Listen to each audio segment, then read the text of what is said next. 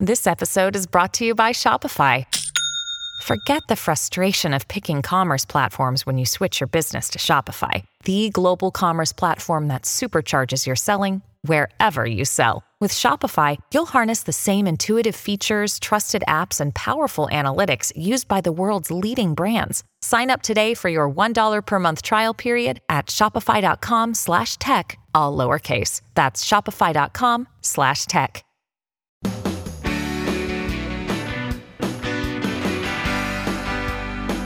It's my pleasure to welcome you to the Clark Howard Show on our Bastille Day edition. Those of you who are familiar with Bastille Day, our mission to serve and empower you so you make better financial decisions in your life.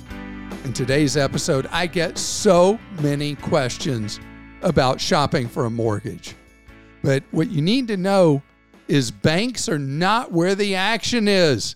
I'm going to talk about where you should go get a mortgage. And also, there's been a lot of debate about our digital histories coming back to bite us years, even decades later. I'll talk about that later in today's show. So, over the years, banks have gone from being dominant in the mortgage market to becoming basically a footnote. Today, depending on whose stats you believe from the industry, banks now account for only somewhere around 25, maybe 30% of mortgages issued. Why have banks become mostly irrelevant? Because their mortgages are generally a ripoff. Banks charge much higher fees and usually higher interest rates than you're going to find elsewhere. Banks are slow, plodding, inefficient organizations. And so if you are looking for a mortgage for a house you're buying or looking for a refinance on a mortgage you already have, you need to go to where the smart money goes. And that is, number one, to credit unions.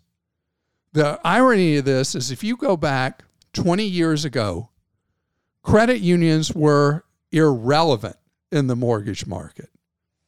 Today, they're central to it. And credit unions, because they're owned by their members, are not trying to make a big profit on the mortgages. They're just trying to serve their members. And the number of mortgage products available is far more versatile with a credit union than it is with a stodgy old high-cost bank. But in addition to credit unions, mortgage brokers and non-bank lenders have become really, really important. Think about the endless ads you see for Rocket Mortgage as an example. Very, very modern, aggressive lenders that allow you to do so much with your smartphone. I mean, who could imagine you go in to talk with a bank about doing a mortgage and they give you a stack of papers you have to fill out and papers you've got to submit to them that pretty much is, this is a reference that people may not understand anymore, that is as thick as an old big city phone book. Yep, that's right. Phone books have gone the way of the dodo bird, but banks are still doing mortgages the blizzard of paperwork way. I love with the modern lenders that you submit documents on a portal on your phone. And that blizzard of paperwork that the inefficient banks require, that then has to be inefficiently processed at very high cost at the bank. So when you are looking for a loan, for a mortgage, know that you've got to be the kind of person who picks the right numbers in the lottery to be able to find a good deal doing a loan for a mortgage at a bank. Go where the smart money goes. credit unions, non-bank lenders, mortgage brokers. And that's where you're going to get a better deal. I mean, eventually, segment by segment, banks are making themselves irrelevant to our wallets. Do you know I have not had a bank checking account in decades? I mean, it's not been relevant in my life at all, because why would I be with one of those inefficient behemoths? The irony is, through all the index funds I own indirectly a lot of stock in these giant monster mega banks that I attack all the time. But there's a segment of the population that are creatures of habit and are used to how they've done things, and they continue to be masochistic and be with these giant monster mega banks. But that's a choice you don't have to make. All right, Clark, let's get to some questions. This is from Maddie in California. In April of 2021, during a 1-week period, I shopped around for mortgages. Instead of all the shopping showing up as one item on my credit report, each and every mortgage inquiry is showing up separately. This has caused my credit score to drop by 50 points. What can I do? So, Maddie, when I talk about the way it's supposed to work in the credit scoring models, it's not that all inquiries will merge into one. It will show all those inquiries you did, but it should not in any way have caused your credit score to drop by that number of points, because doing mortgage shopping in a concentrated period, the credit scoring models treat as a single hard inquiry for a mortgage, not multiples. I have no idea what could be going on with your score that it could have dropped by 50 points. But it could be a couple of explanations. It could be that the credit scoring models did not process those applications as they should have, or it could be there's other factors that affected your credit scoring. I also don't know, Maddie, if you're looking at a Vantage score or you're looking at a real score, which would be a FICO. So I'd love it if you double back and let me know if the 50-point drop that you saw was a Vantage score or a FICO score. Also, if you've not signed up for Credit Karma, it'd be a good idea to sign up for Credit Karma, and they'll analyze for you what are the factors that are making up your score. And you can also see potentially the hard inquiries that have taken place. From Mark in Idaho, I am in the process of buying my first home. The appraisal is taking longer than expected. My lender chose a company to do the appraisal, and the company will not release the results of the appraisal to me. They want me to go through my lender. Does this seem reasonable to you? To me, it seems like if I paid for the appraisal, they should be willing to release the information directly to me. Mark, what you say is completely logical, and you are the one that has paid for this appraisal. The appraisal company looks at the customer as not being you, but being the lender that you have gone to. So the lender has to release it to you, but that's who you have to get it from. And I know that seems ridiculous, but that's the way it's been done for a long time. There are exceptions, but normally that's the way it's played. And Chris in Rhode Island says, I've received offers to roll my credit card debt into my existing mortgage, and it seems tempting. Is this ever a good idea, and under what circumstances? So, Chris, what you're talking about is looked at as a cash-out refi, where you take personal debt and you take it as debt against your home. So it is tempting because the interest rate on credit card debt averages around 18%. The mortgage rate you're looking at is plus or minus 3%. And what could go wrong? Well, the difference is you're taking credit that's just against your name and you're putting your house at risk. Second, you're taking debt that in theory you can pay off in a short cycle and you're turning it into debt for 30 years.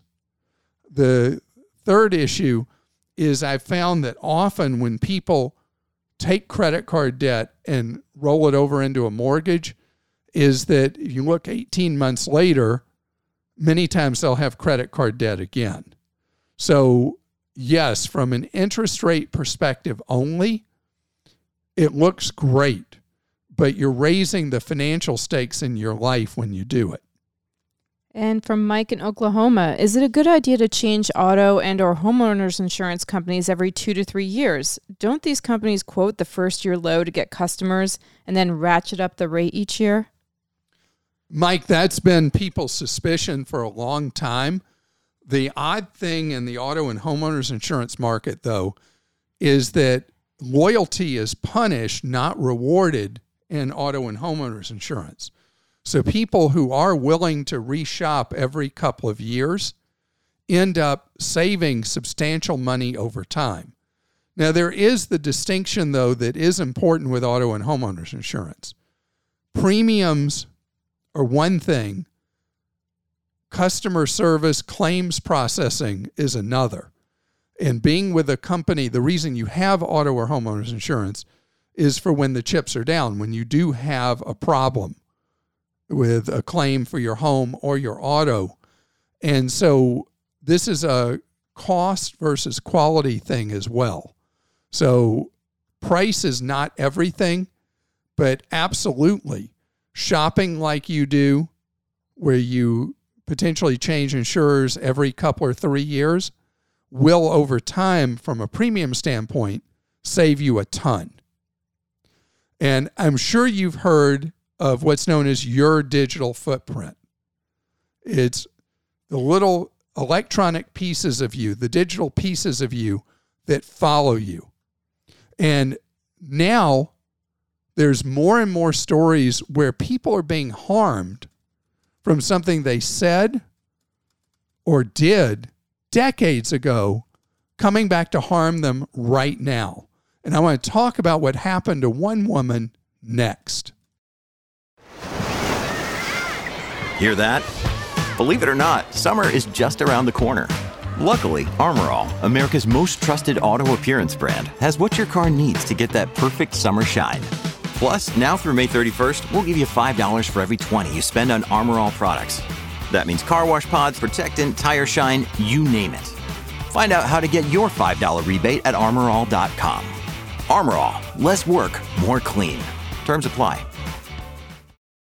This episode is brought to you by Reese's Peanut Butter Cups.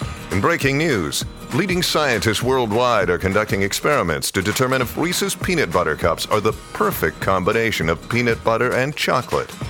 However, it appears the study was inconclusive, as the scientists couldn't help but eat all the Reese's. Because when you want something sweet, you can't do better than Reese's. Find Reese's now at a store near you. I think about over the years how each of my kids as teenagers, I would basically bore them to tears talking about being careful with what they post online. And my kids are pretty far apart in age. And my oldest, my youngest, thinks was a teenager in prehistoric times. They are 16 years apart in age, but it might as well be 600 or 6,000 as far as my youngest is concerned about people in their 30s. So my oldest was in the era of something called MySpace. MySpace was big, big, big, huge. Just like something called, what's that thing called? Bookface? Facebook. Sorry, I just had to say it backwards. Facebook is like so old now, though, to like my teens. My son says Facebook is for old people, like people in their 20s. Anyway, my oldest is really clear now that she gets the whole thing that I was trying to tell her young self. My middle child isn't really listening to me on this. And my son, jury's still out. And it may not affect you at all. There was a belief for a while that there's so much stuff being posted by everybody that the impact on it on you, intermediate term, long term, would go to nothing. But as I shared before the pandemic, colleges were scraping people's social media posts, the high school students applying to their colleges, and turning people down who they might have accepted based on what was in their social media posts. But now there's more and more stories that people in their professional lives are being fired for what they may have posted in high school. And there's this idea that anything you post at any age, at any time, at any stage of your life becomes essentially frozen in time. That 15 years ago becomes instantly today. And there was no better example of that than something that got a lot of publicity, where an AP reporter was fired because of stuff she posted as a kid. And she was a politically active kid and posted some pretty incendiary stuff about the Israeli-Palestinian conflict. And it cost her her career, cost her her job. And this is something that you cannot emphasize enough, and it's not a single conversation. It is an ongoing conversation with your kids. And there will be teachable moments. The statute of limitations has run out now, so I can mention that my oldest posted on MySpace, when she was 16, a picture of her holding a beer can. That seems so harmless now. But at the time, it was about a nanosecond before I knew about that picture on MySpace. And it led to some very valuable discussions with my then teenage daughter, who's going to kill me for bringing that up. But again, anything you post online, yesterday is today. 10 years ago is today. 20 years ago is today. And I have said it to my kids over and over and over and over again. You don't know what they hear. You don't know what sticks in their minds. But please have these continuous conversations with your kids, not a talk, an ongoing, depending on your kid, it may be a monologue you're having with them, or it may be a conversation. But it's really important to think about something they post as a teen or preteen coming back to harm them a decade or 2 or 3 later. It happens. And in today's hypercharged political environment, think about just about anything you might take a picture of, or any situation you might be in, or anything you might post, stream of consciousness without even thinking about it. It can come back and bite you who knows how. All right, Clark, this is from Bobby in Georgia. I received a letter from a company we never heard of that says there was an incident that may involve unauthorized access to some of your personal information in April. They discovered search patterns that indicated a malicious third party was using public-facing platforms to request certain information on individuals. Is this real? No, it is not. And I'm so glad you asked about this one.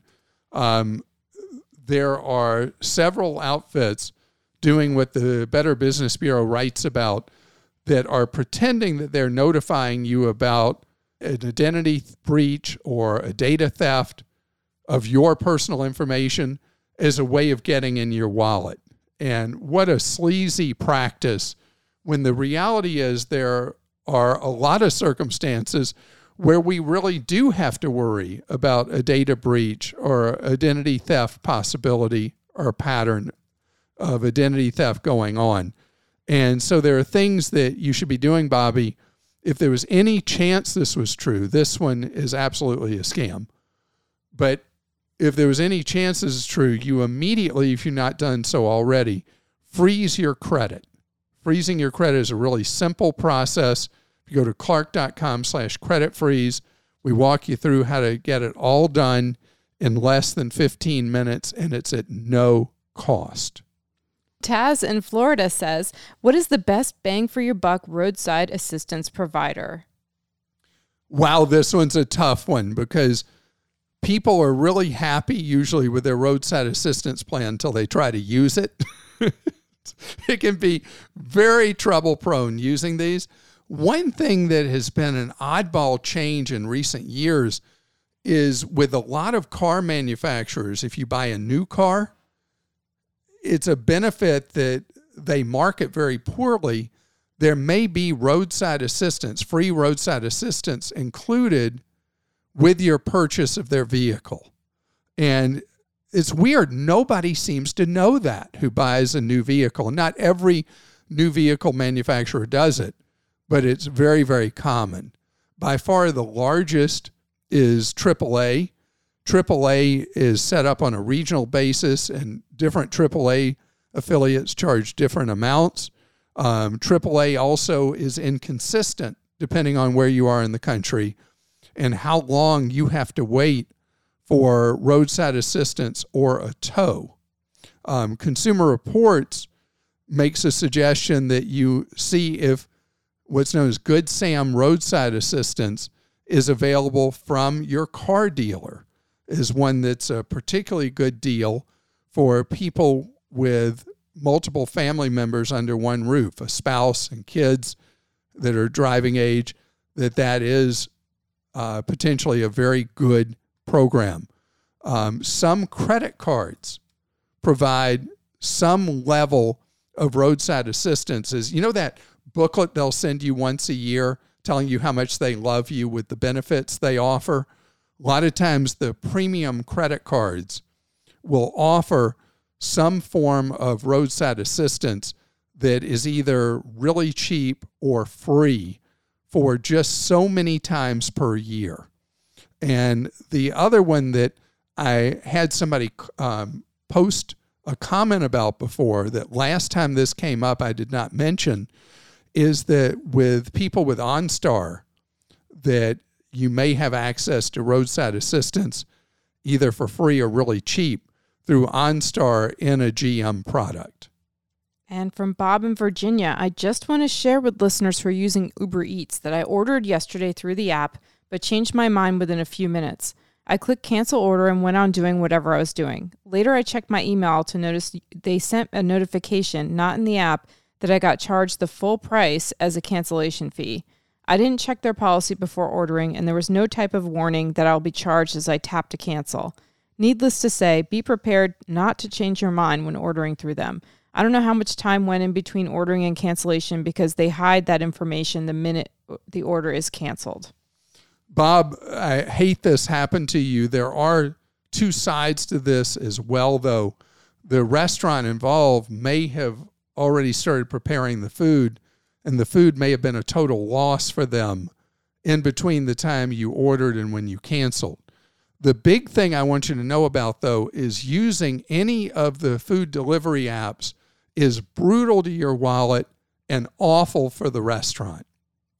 The fees that you have to pay, the fees that the restaurant has to pay, that combination really sucks all the money out of your wallet and all the profit out of the restaurants. In addition, think how often by the time the food gets to you, it's soggy or cold. I am such a big fan of doing pickup myself, where I'm able to eliminate the expenses for the restaurant. I'm able to eliminate the expenses for me. It's obviously not as convenient as waiting for an app delivery to be made to you. And truth be told, a lot of the people working for these apps aren't doing real well what they're making either.